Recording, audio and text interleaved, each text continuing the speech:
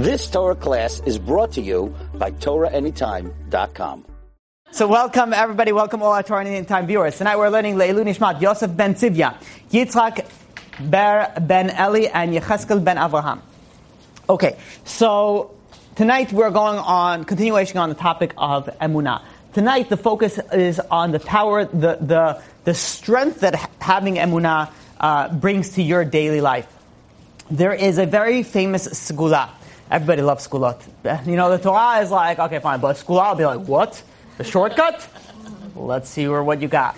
So there is a segula, the Nefesh Chaim brings down, that if somebody sees that he or she are in danger, and what they need to do in order to get out of that is they need to concentrate on the idea that God is only one, and the only power that exists is God, and there's nothing else besides Him. This is a concept, this is based off a pasuk in Devarim, chapter 4, verse 35. It's, Ata haret aladat, you shall be shown, ki Hashem hu Elokim, that Hashem is God, and ein od milvado, there is no one else other than God. And this segula is known as ein od milvado, meaning that there is nothing else other than God. Now, let me try to explain to you what the power of this segula is. There's a Gemara in Chulin, page 7b, that there was a certain witch that went and wanted to take the earth from under the feet of Rabbi Hanina ben Dosa. And why did she want to take the earth? She wanted to do black magic on this stage, on this big Talmid Chacham. So she goes and she grabs this dirt under him. And what does Rabbi Hanina ben Dosa says? Take it, don't worry about it, nothing's going to happen. It's like, I'm not scared of anything. Why? Because he utilizes this segula. He says, Ein od milvado, based on the pasuk in Devarim, there is nothing else other than him. Now, I want to just pause this story for a second, or a minute or two, to understand the level that Rabbi Hanina ben Dosa had to be like, no, I'm not worried about it. This is, by the way, a witch.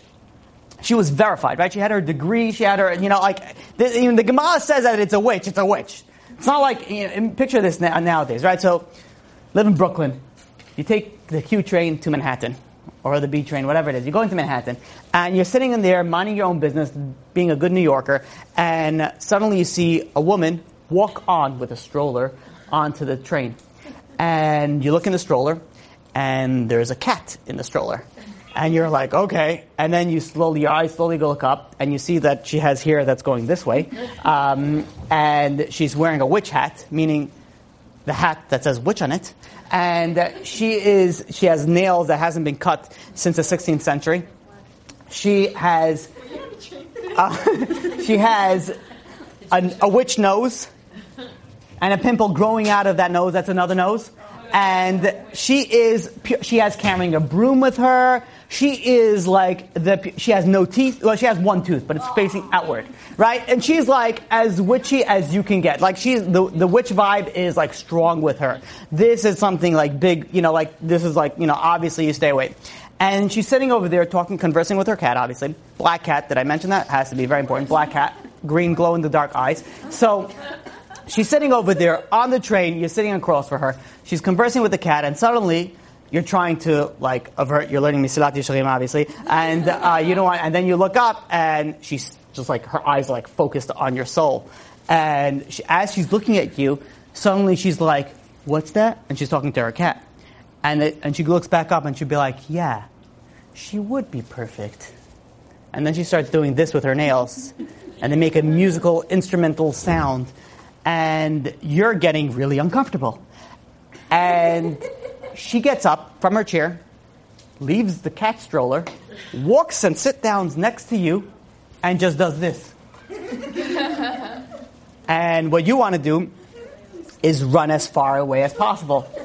But you can, because it's an awkward situation, you don't know what to do. So you just sit there, heart beating 1,000 times per minute, not sure what you should do.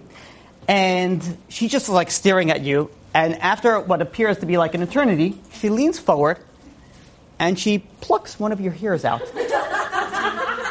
Then she giggles to herself, and she runs back to her seat. She takes under her cat stroller a little magical box bound in leather that's written in magic marker, potions and witchcraft. She opens it up, and she places it neatly inside. And then she closes it, and then she smiles. Now, what would you do? Would you be like, well, this woman is crazy, like I couldn't care less about my hair strand? Or would you be like, I would pull her hair. I want that hair strand back? You'd be like, give me back my hair. I'd be like, why do you care? Like, she's obviously, there's something going on upstairs, or there's nothing going on upstairs, depending how you want to define it. There's something wrong in the situation. But what do you want to do? Like, you want nothing else than like, just give me back my hair. Like, I this is my hair. Like, who knows what she's going to do? And then she takes out another voodoo doll with like pins stuck in her, and she looks at you, and she looks at the doll. You're like, whatever it is, you want that piece of strand of hair down. Now, this is a hypothetical situation of somebody who is definitely not a witch. Right? She's definitely, she dresses the part, but you're not going to be nervous of her doing witchcraft and wizardry on you. Yet, you're nervous. You're like, okay, what's going to happen? Of course, my day is going to be bad. Of course, like, you walk into the office and be like, well, how's it going? Well, I was put under a magic spell, this morning. You're completely discombobulated your whole day because of this situation.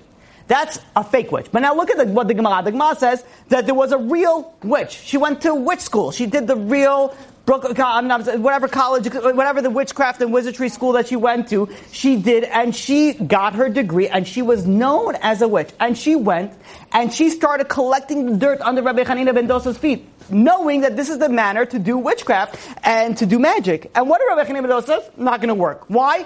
Ein od milvado. There's nothing other than God. Do you imagine the level that someone has to be, not to be even worried about somebody that's real in witchcraft and wizardry? So, the Gemara goes on and says, I don't understand. Witchcraft has power. They have the power to rearrange, the spiritual forces. What ability, what allowed Rabbi Hanina ben Dosa to be like, no, it's fine. I don't, what gave him the license to do that? How did he go and do that? Maybe he should be nervous about it. Maybe he should try to get back the dirt that was taken under his feet. So, the Gemara answers that Rabbi Hanina ben Dosa is different. Why? Because his merit is so great. And because his merit is so great, witchcraft has absolutely no effect on him. Says Rab Chaim Volozhin in the Nefesh HaChaim. And he goes and he says, what does it mean that his merit was so great? Is it referring to his mitzvot, his Torah?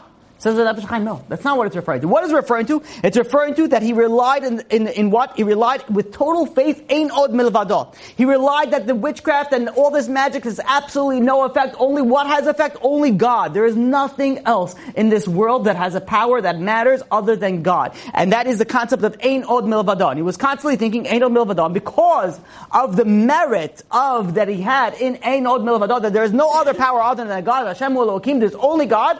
Because of that, the witchcraft had absolutely no effect on him whatsoever. So, Reb Chaim Volozhin goes, and he continues, and he says that a person has to implant this into his mind. He has to realize that he is completely, or she is completely dependent on God and nothing else. And when one does this, and one realizes that they're subservient only to God, then nothing else, no other force in the world has that power or the ability to affect this person. There is a story about the Brisker Rav that he lived during the Holocaust, during World War II, and in 1940 he lived in Warsaw. And he was one time sitting in his house, and his neighbor came by, and he was holding a paper. And he goes over to the neighbor and says, anything interesting in the news? It's wartime. It wasn't like the rabbi was like, so, what's the Hollywood gossip? Is that short for gossip? I don't know. Okay, what's a Hollywood gossip? Well, the rabbi couldn't care. I don't know why I looked at you. I'm sorry. So the rabbi wasn't like, was interested in the news. He wanted to know, there's war right now. We have to know. We have to prepare. Do we go right? Do we go left? Do we stay? Do we leave? So the neighbor says, nothing new. And the rabbi got a glimpse on the paper and he said, wait a minute. And he grabbed the paper and he says, it says over here that Russians had relinquished the control of the city of Vilna, and they handed it over to Lithuanians. He's like, this is tremendous news, and he was he told everybody, and he went, and he with his family also. He says everybody has to go and move to Vilna. This is where it's going to be safe. This is where you have to go. So he goes and he hires transportation to get from where he was in Warsaw to Vilna.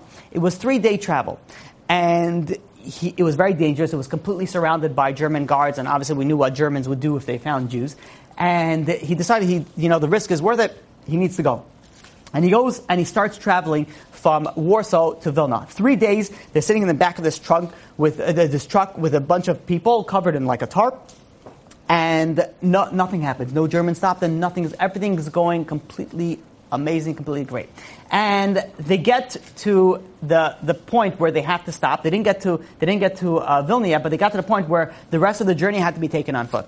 So they all got out and they start walking on foot. As they're walking on foot, all of a sudden German soldiers come from them and they see, the Brisker Rav, if we can call it, looked very Jewy. Yeah, he had a beard, he had peot, he looked like a Jew. So they go and they surround him and says, Jude, where's your weapons? And they started to cause problems. And all of a sudden they noticed that the Russian soldiers were coming from the opposite directions, so they all of a sudden immediately just got up and they left. And the people around them said, thank God that these Russian soldiers came, and because they didn't want to cause any problems between the Russians and the Germans left. Says the Brisker Rav, says it's not why they left. He said that for 3 days, the Brisker Rav says, I knew that I'm putting my family in extreme danger traveling from my town to Vilna, from Warsaw to Vilna. He says, but what I did the entire 3 days is I focused on this gula of Ein Od Milvado from the Nefesh HaChaim. I constantly focused that there's nothing else other than God. And then, for 3 days, constantly I was doing it. And then my mind slipped for a short period of time. And that's exactly when the Germans came, when my mind left this skula. And what happened, as soon as I saw the Germans coming, suddenly I began working on the skula again. As soon as I started working on the skula again, the Germans left. It wasn't had to do anything with the Germans, it wasn't had to do anything with the Russians, it had to do with the skula of Ein Od Milvado. And says, the Brisker Rav says, where did I learn this skula from? I learned it from my grandfather, the Bet HaLevi. He says in the story of the Bet HaLevi, he goes and he says that one time somebody came over to him and he had a store that was selling contraband, things that were not allowed in that area.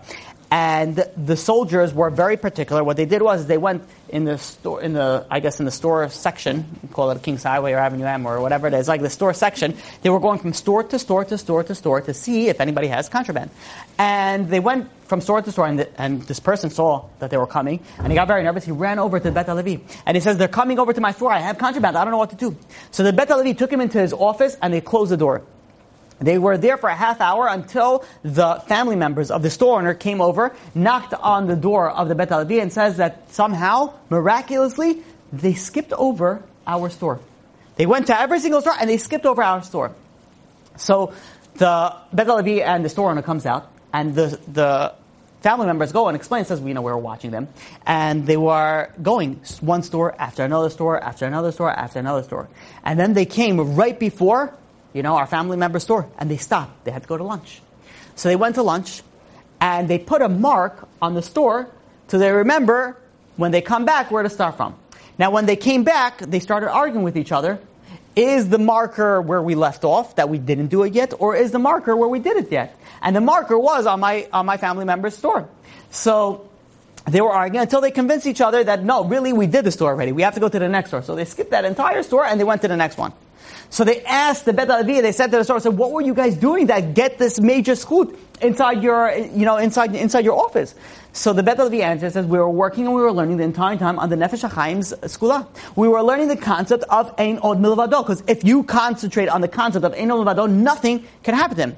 I know somebody, we'll get the questions at the end. I know somebody that would always go and travel on halal with overweight baggage. I know. That's like asking for problems, right? If you go on another airline, okay, but you go, halal, come on. 50 pounds is 50 pounds. But they utilize this skula every time that they would put the bags on.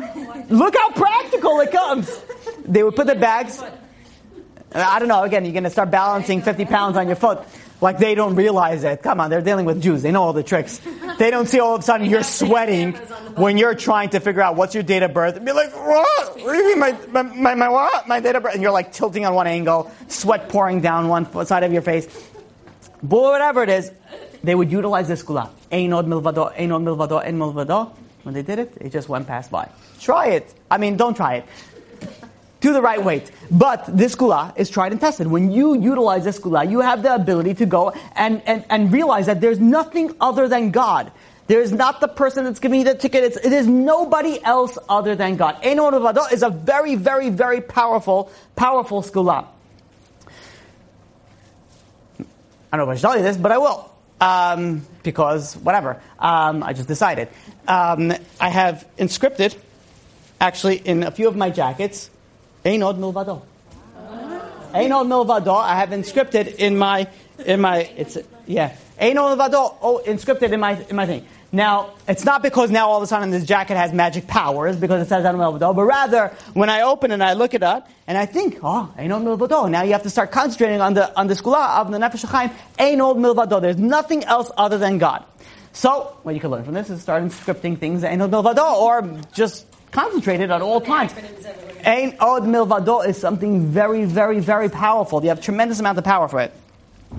Now, when you think about the concept that there's nothing else other than God, the thought that should come in mind is that there's no sense of entitlement. Like, I don't deserve, when you go and you ask God for something, or you're utilizing this skula, you're not utilizing saying that, like, God, because of this, I've been keeping Shabbat, I've been religious, I've been keeping modesty, blah, blah, blah, blah. No, when you ask God for something, there's no sense of entitlement. Meaning that, God, you have given me everything that I don't deserve, and I thank you for everything that you have done, and please, I'm asking you for X, Y, and Z, based completely on a matnas chinam, on a free gift. I don't deserve anything. When you go and you realize and you put in your mind that there is no other power that could provide you anything that you want in your life other than God, that has tremendous amount of power, tremendous amount of blessing that only God will take care of you. Because when you put your power and your emotion, it really will speak about this and how to work on emunah. But when you put your power and your effort only on God, then God will take care of you. If you put your power and effort on somebody else, then God says, you're putting your power and your effort on the boss? Well, fine. Let's see if he's going to take care of you. What is it going to be? Is it going to be me, or is it going to be the boss? The way that human beings work, we put our bitachon, we put our faith in something. It's got to be in something. Is it going to be in the FDA? Is it going to be in your boss? Is it going to be in your coworker? Is it going to be in your spouse? Or is it going to be on God and God alone? If it's on God and God alone, God will take care of you. That is Ein Od Milvado.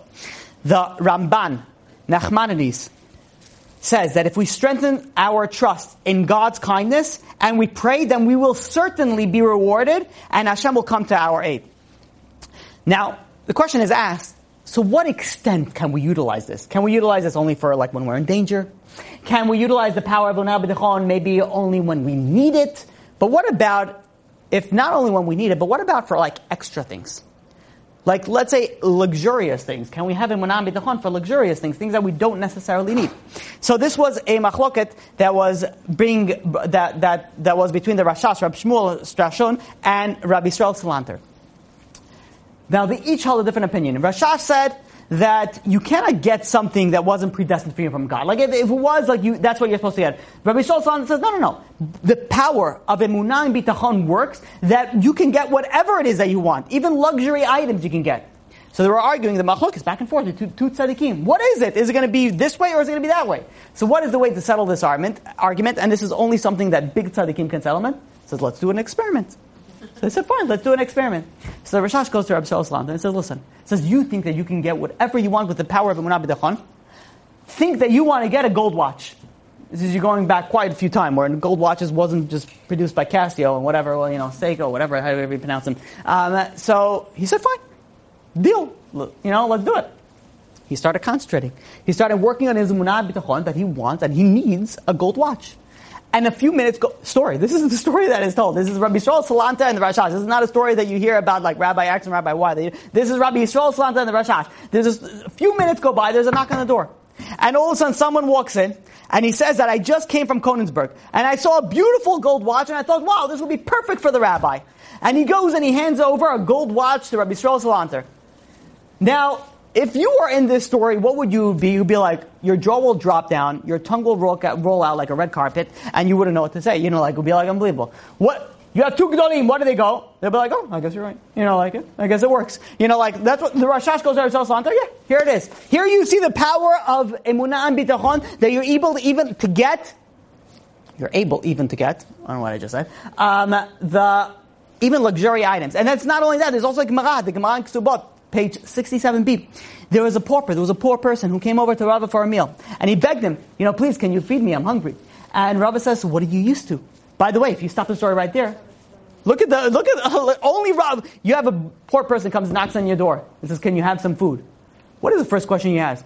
What do you usually order from? Is it Carlos and Gabby's? Is it, is it reserve cut? Like, what is it that you prefer? Like, usually it'd be like, okay, let me look in the fridge, whatever I have, that's what you're going to get. What did Rava say? Rava said, no. He says, okay, what are you used to? He said, I'm going to give you what you're used to. So Rava says, what are you used to? What did this poor person say? He says, I'm used to fattened chicken and vintage wine.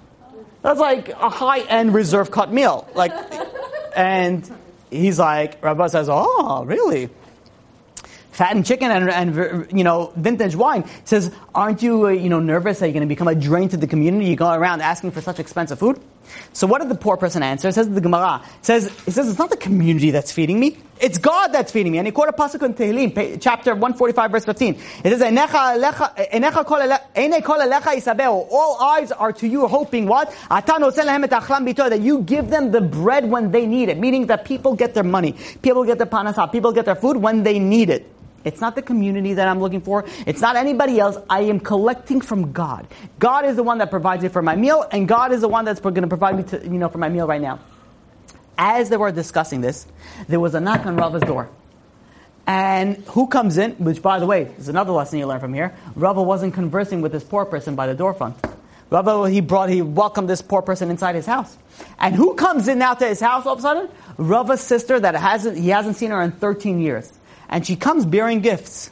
What gifts do you think that she's bearing? Fattened chicken and vintage wine. And Rava goes and he says, wow, this is a sign from God. And he shares with the poor person. He says, obviously it's for you, it's in your marriage. And he shares the poor person the power, the fattened chicken and the vintage and the old wine. Says the Madregas Ha'adam. We learn from this story in the Gemara, this is proof that not only that if you have emunah b'tachon, that God will give you all that you need, but also extra stuff like fattened chicken and vintage wine. Here we see that bitachon works even for people that are unreasonable, even for people that make demands that make absolutely no sense. Even that is the power of emunah and bitachon. Do you understand? People think, well, you're learning about emunah bitachon, okay, it's going to help you in the next world. No. This is going to help you right here, right now. You have the power to get anything that you want with the power of emunah and bitachon. In fact, the Midrash goes, the Midrash Tehillim says that Hananiah, Mishael, and Azariah, and it's also if you look in Daniel, chapter 3, verse 28, it says that Hananiah, Mishael, and Azariah, they were saved from Nebuchadnezzar, merit of what? Merit of their bitachon. And you go and you look at Daniel, also chapter 6, verse 24, that Daniel was saved from the lion's den, if everybody knows the story. What was he saved in what merit? In the merit of his bitachon. That was the reason that he was saved. There was a story that there was a rabbi which had 4 young children. And suddenly he started feeling sick. He started feeling weak. He started feeling nauseous. He started feeling pain. And he went to his doctor, and his doctor ran some tests. And they came back and says, listen, it doesn't look good. I need to send you for more tests. And they sent him from one test to another, until they finally came back that this young rabbi, 4 children, had an advanced stage of lymphoma. And doctors told him there's only so much that we could do. This story happened in Israel, and there's a certain askan, there was a local medical referral expert by the name of Rabbi Führer. And he went, and they called him up. The family called him up and said, listen, you gotta help us. Give us the top experts. They told the situation. There's a young rabbi with 4 children at home, the young wife. He says, there's something that needs to be done. And this askan, this medical referral expert, went and started making phone calls to get all the top specialists in the country. And they went and they started meeting with the top specialists, and one specialist after another said, listen, we're sorry, we don't know what else to tell you. He says, your husband doesn't have that much left to live. And they gave him a few weeks left to live. And not only that, they went and they said that to go do another round of chemotherapy or radiation is not going to really help him. It's something that could actually, just make him go through a bout of suffering, and there's no really point of doing that. And this is the news that this young couple just received. And they go and they call Rabbi Führer and they say, listen, he says, you took us all to all the, specialists. He says, can you do us a favor? This is when Rabbi Eliashiv was still alive. He says, can you set us an appointment with Rabbi Eliashiv? He says, we need to speak to him. So he goes over and he says, listen, it's Friday afternoon. So I understand you just got the news, but says, Rabbi Eliashiv doesn't see people Friday. Let me make a few phone calls. Let me see if he'll be able to go and meet with you guys. 20 minutes later, they're sitting in Rabbi Eliashiv's dining room table. And they're explaining the entire situation, what the doctor says, and how they went from this doctor and this doctor, and the doctor says they don't know if there's any point to do any more treatment because it seems like there's no more hope. And this is how this Askin Rabbi Fira is going and explaining to Rabbi Elyashiv. And Rabbi Elyashiv is listening, he's nodding, he's thinking, he's concentrating. Finally, he goes and he says, listen, if the doctor said that there's nothing else that can be done, there's no point to follow any more treatment. The husband and wife were sitting present during this meeting, and they were silent. Suddenly the wife spoke up, and she goes over to Rabbi Elyashiv and says, Rebbe, says, from what you're saying, you're telling me that in a few short weeks, I am going to be a widow, and my children are going to be orphans. And I know right now my children are very young, and they don't know how to ask questions, but I know when they're going to get older, they're going to ask me a very, very pertinent question that's going to shake me to my core. And that question is going to be, Mommy, did you do everything in your power to save Tati? Did you do everything that you could to save our father? And says the mother, says, what am I supposed to answer them? Says, I'm supposed to answer them that I did everything? By giving up? Absolutely not. Says the woman, says the wife, I am not giving up. No matter what, I'm not giving up. Suddenly, Rabbi Elyashiv, his entire demeanor changed. And he says, what? If that's the case? He says, right now, it was Friday afternoon, he says, you take the next flight out to America and you go for treatment in America.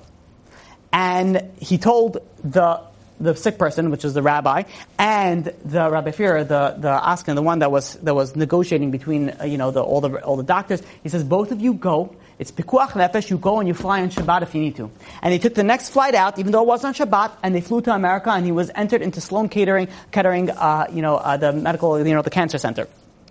And he went through, and he was rushed into surgery. And a few short weeks later, he was given a new lease on life. He was in recovery, but he was given a new lease on life. And a few weeks after that, he was flying back to Israel. And when they came back to Israel, they started, there were, once everything is like rushing and going through, you can't stop for a second and be like, wait a minute.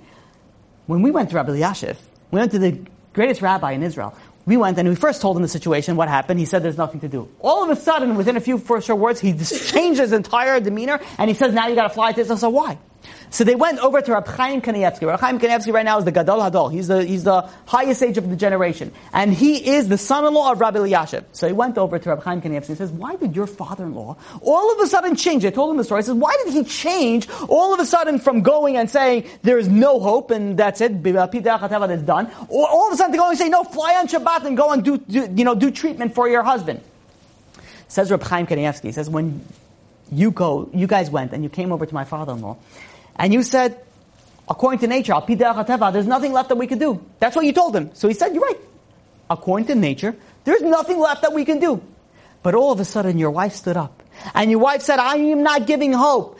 I'm not giving up hope. There is emunah and bitachon, that there's God that can do anything. It says all of a sudden that she had the power of hope. She had the power of emunah and bitachon. All of a sudden that changed everything. Because the power of emunah and bitachon is able to even change decrees that were decreed for bad. Now that she had that power, now he said, now that I see this, now you're going to go and you're going to go fly on Shabbat to go and take care of your medical situation. And they went and they were taking, and Baruch Hashem, he was saved. What do we see over here? We see over here the power of emunah and bitachon. The power of emunah and bitachon is not something, okay, fine. Last week we spoke about the concept that you lived your life of worry-free. No. This has the power to change what you live and what your destiny is going to be. The power of emunah and bitachon, we don't even begin to understand the effect that it has in our lives and our future lives. But you can even take it a step further. And a step further is that not only that emunah and bitachon has an effect on you, but even if you have a high level of it, it's going to come to you. Listen to this amazing story. The yeshiva in Panovich, there was a chatan and kala that got engaged. This chatan and kala were broke. The parents had no money, the family has no money. They didn't know where they were going to live. They couldn't set a wedding date until they have a place to live. And they didn't have a place to live, so they couldn't set a wedding date.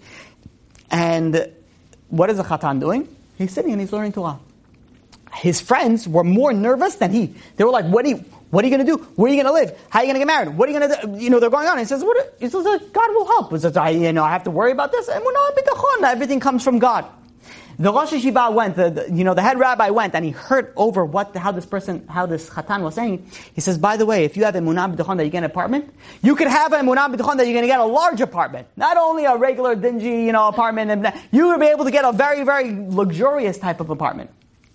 And the story goes on that this little tidbit eventually came to the Chazon Ish. And there was a very wealthy person who actually built the house of the Chazon Ish, that he built himself a very luxurious house in Tel Aviv. This is before Tel Aviv was as we know today. And he, at the age of about 70, he decided that he's retiring from his business and he's moving to live his golden years, as they call it, in Israel, in his apartment in Tel Aviv. And he was living there for a few years. Suddenly, the kids get together, they call him up and they say, listen, Dad, we want you home. We want you back in America. So he decides that he's going to move back to America. So he goes over to the Chazon Ish and he says, he's one of the Chazon Ish supporters, he says, listen, I'm going back to America. I don't need to rent this out. He says, I want to give it to somebody who needs it. Do you know anybody that needs an apartment? Then I have an apartment for them. So the Chazon Ish just heard this story. He says, I have a perfect couple for you. A couple that's about to get married. They're learning in Panovich. The Chatan is learning in Panovich. So he says, perfect. He goes over to Panovich, this wealthy man. And he goes and he meets over with the Panovich Rosh Yeshiva. And he says, he didn't tell him what the Chazon Ish says. He says, by the way, I have an apartment. Do you know anybody that would need an apartment out in Tel Aviv? So the Panovich Rosh Yeshiva says, I have a perfect student. And he tells him the same exact student that the Chazon Ish said. When this wealthy man heard that there's two Gdolei Adal, two big righteous tzaddikim that went and they referred the same person, the same Talmid Chacham, the same student, he said, you know what? It's for this student. And he goes and he meets with the student and says, gives him the keys, says, this apartment is for you in Tel Aviv. You could utilize it until when you need it, rent-free. Not only rent-free, he also paid for the utilities as well. And this student went, and he lived in this luxurious apartment for a few years until he finished, learning, and he went and became a rabbi. When he became a rabbi, he ended up, being able to support himself, and he ended up moving out over here. Here we see what? Here you see something so amazing. That here you have somebody who had emunah b'tachon.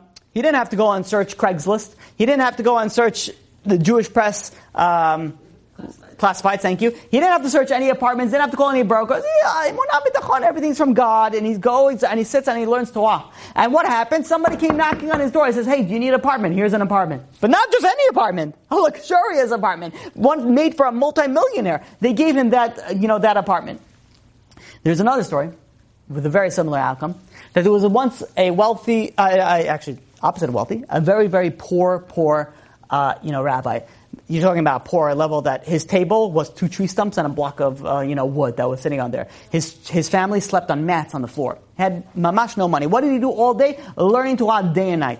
And the family respected, and they said, this is the way that the father wants to live. This is the way that the family wants to live. They want to live a way of Torah and Kedusha. And they were extremely happy. But as the kids grew older, it says it was time for the daughter to get married. And the wife goes over to the husband and says, listen, he says, we've been scrapping by barely until now. But now we have a daughter that's ready for the Shidduchim. Says we need to present a dowry. We need to go and give her something, to get married with. We don't have anything to give. He says maybe get a job, maybe do something. And the wife was conversing with the husband what they should do. And suddenly the wife had an idea. Says you have a wealthy cousin. Why don't you go to the cousin? Maybe he'll help you out. So the husband was thinking about it. He says, you know what? That's a good idea. And he goes and he takes his belongings, meager belongings, packs it up, takes his coat, and he goes out to leave out of his front door. As he leaves out of his front door, he stops by the mezuzah and he gives it a kiss. And as he's sitting over there, he's sitting in a trance in front of the mezuzah. He's sitting there, and the entire family is just watching their father leave. The father's going for the first time out to the world. They're just watching him, and he's sitting in front of the mezuzah and he's holding the mezuzah. And 2 minutes go by. And by the way, when things are a little bit awkward, every second feels like a year. 5 minutes go by, 10 minutes go by, 15 minutes go by, he's still sitting over there. Finally, he gets out of his trance, he takes the hand off the mezuzah, gives it a kiss, and he closes the door, takes off his coat, goes back to sit by his Gemara, and opens up like nothing happened. His entire family is looking at him like, what just happened? Like, what's going on over here? And the wife goes and says, what's going on? Did you forget you were going the other way? You're going that way. And the rabbi goes and explains, says, listen, he says, I went up, and I was thinking, the Gemara says that you're supposed to go and pray God before you go out to a journey. And I was thinking of I'm going to go. I'm going to go to my wealthy cousin. Maybe he'll help me, maybe he won't help me. 50-50 chance. says, I'm going to risk all my learning Torah for a 50-50 chance. Here I'm going, I'm kissing the mezuzah. I have a Father in heaven who is so wealthy. He has everything. He says, why do I have to go and travel so far out to go and maybe for a 50-50 chance get some money for my daughter's wedding? He says, I have my Father in heaven. I ask my Father in heaven, can you please help me out? My Father in heaven for sure will help me out. And he goes and he continues learning Torah. A short while later, there is a knock on his door. And there's a nobleman, a paritz, comes in, and he says, listen, I'm going and I'm traveling. I have a few valuables that are very, very valuable. And he says, I don't want to leave it in my house. I know it'll get stolen. I want to give it in you guard it. You take care of it. And I'll pay you for it. And he paid him handsomely for him guarding it. He says, if anything, God forbid, happens to me, it's yours to keep all these valuables. He pays him to guard his valuables, and he travels on. A short while later, word gets back that this wealthy nobleman, he was attacked by a bunch of bandits against on the road, and they murdered him, and they took everything that he had on him. And now this tzaddik, this Talmid Chacham, now not only he got the money for watching the items, now he also got all those valuable items. Here we see what? That you have here someone who has such emunah b'tachon that God will take care of me. And what? God took care of him. He did what he was supposed to do. He sat and he learned Torah. What happened? God came. He didn't have to go travel to his cousin. Someone came knocking on his door and says, here, I got something for you. Here's your parnasah. Here's what you need to have. Says the Noam Elimelech. Says emunah b'tachon, the trust that we have. This is the channel. This is the conduit for what? For the blessing of abundance to come from above. And if somebody goes and this trust is broken, it's stopped, it's contravened, it's blocked. All of a sudden, the flow from abundance stops. Meaning that if you want to get bracha from Shemayim, if you want to get a blessing from up above, what is the conduit of blessing? That is emunah and bitachon. That is the trust that you have that everything comes from HaKadosh Baruch Hu. And he quotes a pasuk in Tehillim, chapter 32, verse 10. Va'abotech ba'Hashem chesed yisavenu. Somebody who trusts in God is surrounded by kindness. There's so much benefit that happens with trust. Says the Maharal. Look at the power that this has. Unbelievable. In the Sivas Olam. And he goes and says, you want to hear how great the power, the midah of bitachon is it has the ability to change something that was destined for bad to destined to good. And he quotes a Gemara in Brachot, page 60b. And this is a very famous Gemara when you speak about emunah bitachon. It's a Gemara about Rabbi Akiva. Rabbi Akiva was traveling, and he was carrying with him a donkey. He was sitting on a donkey. He wasn't carrying with it. He was carrying with him a rooster and a candle, and he was riding on a donkey. And he came over to this town. And he says, do you have space for me to rent the room? And he said, no, we don't have any space. And he went from inn, to hotel, to motel, to whatever it was. There was no room. Everybody was booked. So he had nothing else to do. He went to the forest and he set up camp, in the forest. And why did he have all these things? The donkey was there that would be able to go and would be able to, travel on. Then he had the rooster that would be able to wake him up in the morning. And then he had the candles that he'd be able to learn at night. So the candle is lit, he's learning at night, and suddenly a big wind comes and blows out the candle. What does Rabbi Akiva say? And by the way, he wasn't, scribbling in your diary of like what's going on. He was learning Torah. And he says, if God took out the candle, everything that God does from the best. He says, kol tova. And he goes, and he continues. And then suddenly, an animal comes out and devours his rooster, his alarm clock. Why did he need an alarm clock? Because he didn't want to sleep late, so he had an appointment. No, he wanted to go in and pray in the early morning. What did he say? Everything that God does for the best. Then another animal came and devoured his donkey. Again, he said, everything that God does for the best. And in the morning he wakes up. He goes into town. He sees that there were a group of robbers that went into this town, and they plundered this entire town. They went from place to place, to house, and they stole everything valuable that they had, and they murdered everybody in town. And all of a sudden, Rabbi Akiva sees, look at this. Now the fact that God burned out my candle with the wind, that was really for my best. Because if I would have had the candle, the robbers would have came to town at night. They would have seen a candle burning in the forest. They would have said, you see over here, there's somebody over there. They went to murder him. If he would still have had his rooster, the rooster would have made noise. If the rooster made a noise, so was the donkey. So all of a sudden, now he sees that everything that happened was really for the best. Says the Maharal, something fantastic. He says, really, on Rabbi Akiva there was a judgment for death. Rabbi Akiva was supposed to die that night. Rabbi Akiva was destined to die that night. But because of the strong emunah and bitachon that he had, that would have had the ability to go and change the decree from bad to good. That would have gave him the ability to go and revoke that decree. And then Maharal goes and explains in a fascinating fashion how you have the donkey, the rooster, and the candle. They correspond to the three aspects of the soul that's in the body. You have the nefesh, the ruach, and the neshama that is in the body. And each one corresponds, one to the body, one to the intellect, one to the emotions. You have over here the concept that everything was taken, and every time he was taken, it was another test. And because he said, because he said that everything that is for the best, that was able to revoke the judgment that he had against him.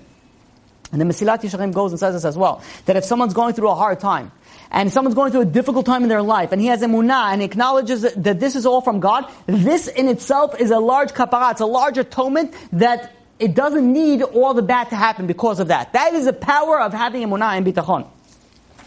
The Baal Shem Tov goes, and he says also that all evil decrees can be transformed to good ones through emunah and bitachon. And there's something fascinating that's said about the Baal Shem Tov. Baal Shem Tov was known, if you hear like a story that's miraculous, that he's like flying with his donkeys in the air, like it sounds like Santa Claus like story, like the Baal Shem Tov is like known as like all the crazy stories.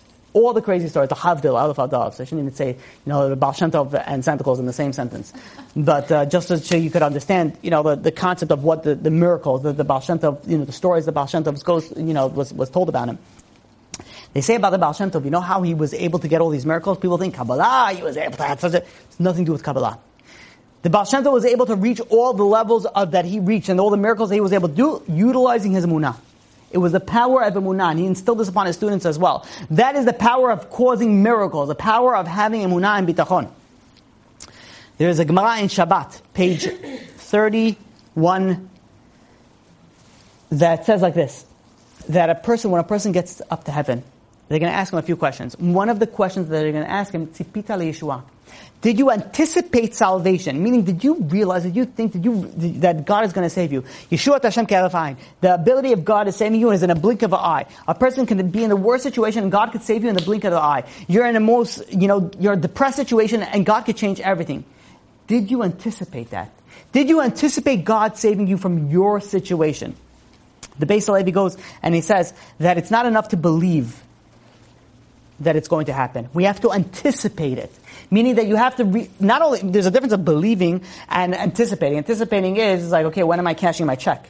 No, like I hope that I'm going to win. No, when am I cashing it? And what am I making it out to the charity, whatever it is. Okay, so, Rabbi David Asher goes and brings down a crazy story that happened to Rabbi Yisrael Brog. That he had a son and at age 14 was diagnosed Rahman al-San with multiple sclerosis. Multiple sclerosis is a degenerative disease that affects your muscular abilities to the fact that after a certain point, even the person can't breathe by themselves. That's the unfortunately the power that it has. And this rabbi went with his son to Mellon Center for multiple sclerosis in Cleveland. And his son asked the rabbi one of the most difficult questions that a child could ask a parent. He says, Daddy, does this mean that I'm going to die young? And the father says, my whole life I've been working in emunah bitachon, and everything comes from God. And even though if there's treatment, we have to do our ishtadlut to do the treatment. But if there's no treatment, then we know that everything is in God's hand. And as they're sitting in the waiting room, they were sitting with about 40 other patients that have multiple sclerosis, this same disease. And everybody's at a different stage. When the doctor went over to speak to this rabbi and his son, he goes and he says, you see, this person, and he pointed to somebody in an advanced stage of multiple sclerosis, says, this is what you should anticipate for your son. And what did the rabbi say? The woman doctor, what did the rabbi say? The rabbi says, don't listen to her. It was blurted out. And all of a sudden the woman doctor's like, excuse me? Like, what did you just say? She's like, with all her medical knowledge, says, this is how you're going to be. And he's like, don't listen to her. He didn't make those noises. But he said, don't listen to her. And she was like, it's like, hello? 55 years of medical experience, whatever it was. She's been going through. Says, what do you mean? And he's like, no. He's like, look, in your books, according to your medical expertise, you're right. There's nothing else to do. He says, but I go according to somebody who doesn't have your books. And that is God. And God has his own book. And according to God, anything can happen. And he says, I can prove it to you. There's stories that happen in my life that I can prove it to you. And he tells this doctor a story that happened to his child. When his child was 3 years old, he had a daughter that was 3 years old that was in a bath. And one of the other children were watching this girl in a bath. And the child that was watching them accidentally or on purpose, whatever, turned off the cold water, but left up only the hot water. And by the time that the mother ran in, he says the entire 3-year-old girl's body was completely scalded, was completely peeling. It was, screeching in pain. And they rushed her into the hospital. They rushed her to the hospital in Cleveland, I believe. And they rushed in over there, and the rabbi goes over to the doctor and says, "Can I see my daughter?" They wouldn't let him see them. And they said, "No, I'm sorry, you can't see her. She's hysterical right now." And she said, the doctor said, to be honest, there's only 5 to 15% chance that she's going to survive to the night. She was with severe burns. And the rabbi goes and says, "Listen, please, I want to see my daughter. I want to see my daughter." And they let him in to this room where this little girl is surrounded by 11 doctors. She's screeching and screaming on top of her lungs, and they're trying to calm her down so that he'll be able to go and give her some treatment. And nothing is stopping. And finally, the father goes over to the daughter, and her name was Devorah, and she says, he keeps on saying her name, Devorah. She says, "Tati is here, Daddy is here." He says, "Look into my eyes." And it took a few seconds, but suddenly the 3-year-old looks into her father's eyes, and the father's like calming her down, says, "Relax, everything is going to be okay." And because of that, the doctors were able to go and treat her.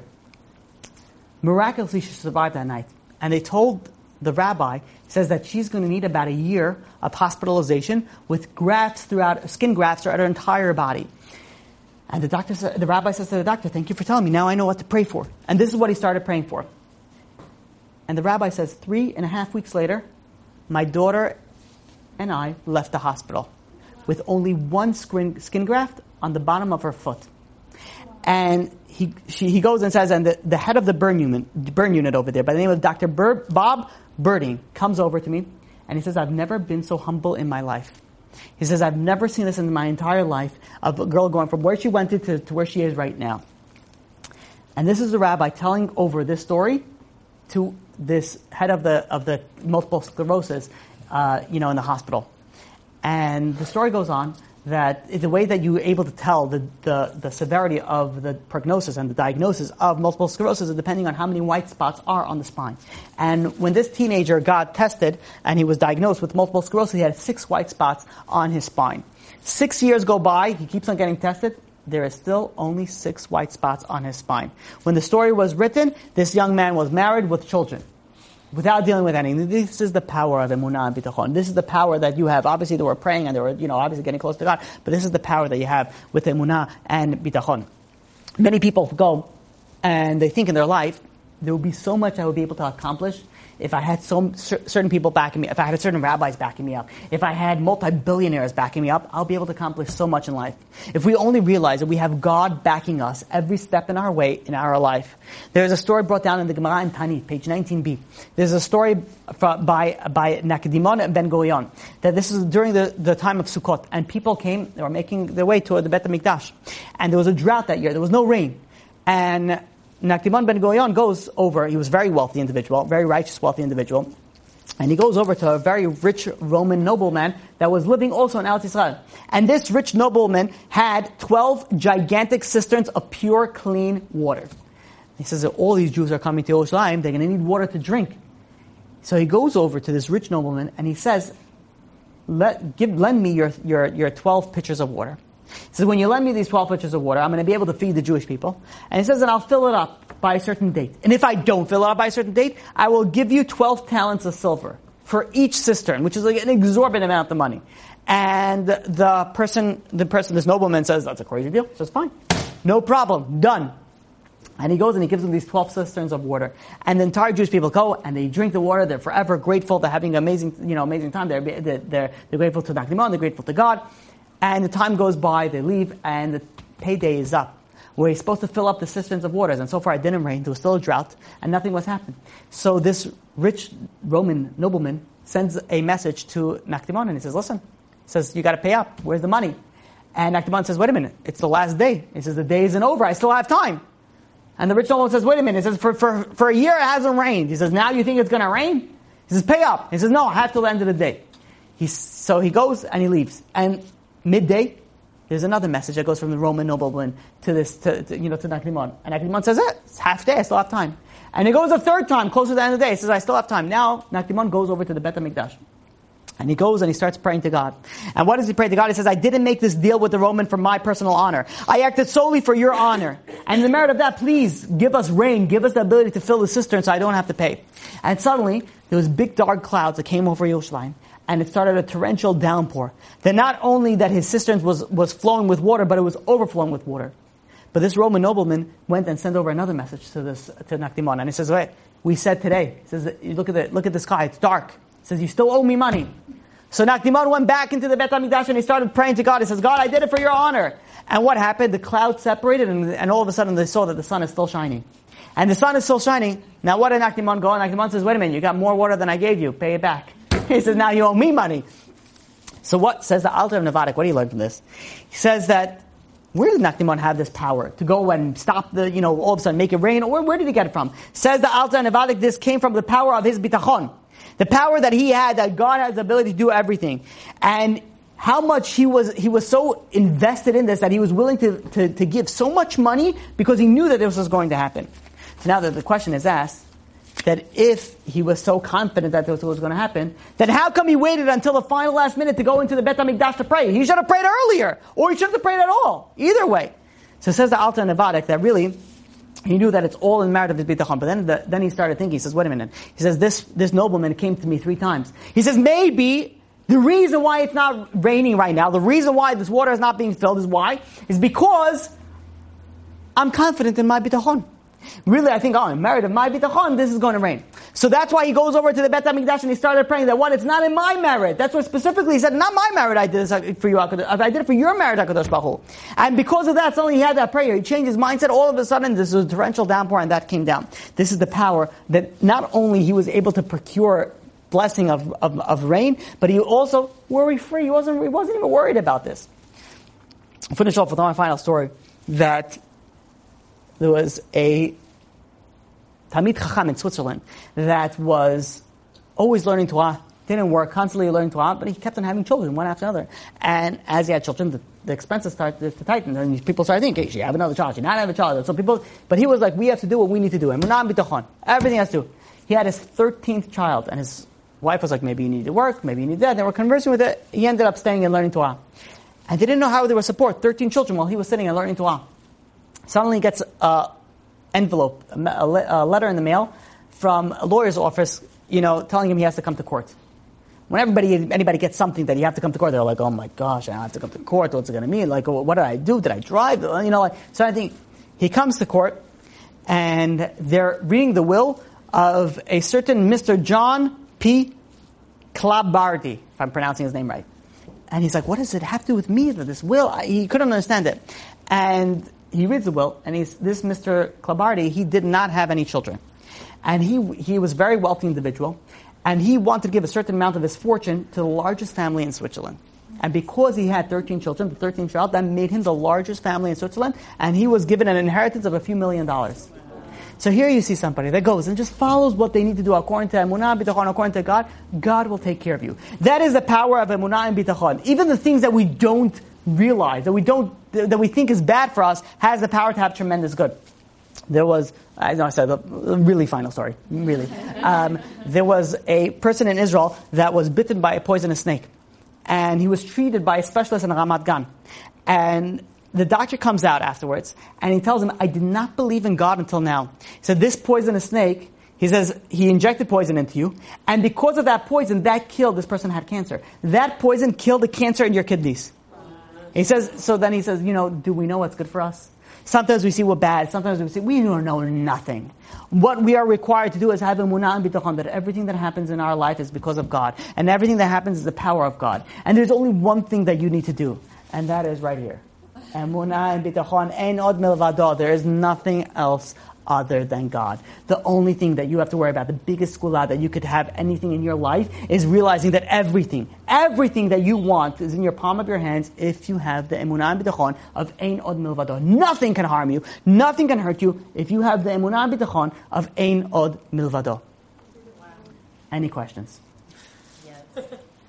I have a few, but I'll start with, isn't there a concept of not relying on innate? And I think that's everyone's. Yes, and that's a great question. Can we rely on a miracle? And the answer is No, we're not supposed to rely on a miracle. Oh, but then how are you going to rely on this? When you rely on emunah b'tachon, that's not relying on a miracle. That's the merit of you relying on emunah b'tachon gives you the power to have that miracle. And B'ezrat Hashem, I want to speak about this concept. So I want to speak about it more in depth, B'ezrat Hashem, in the coming classes. But the merit of having emunah b'tachon is obviously you need to do your ishtadlut. And we're going to speak about ishtadlut. You have to do what your effort that you need to do in this world. But after a certain point, it's all in God's hands. And once you put it in God's hands, that's no longer a miracle, because just like God can do anything natural, God can do anything miraculous. God, just like the vinegar, just like the oil light, so the vinegar light. So that everything that happens only in God's hand. But it's actually a question we'll speak about more in depth, B'ezrat Hashem, in the future classes.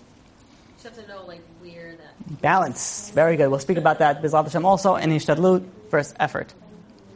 What's the practical way to get it this next class?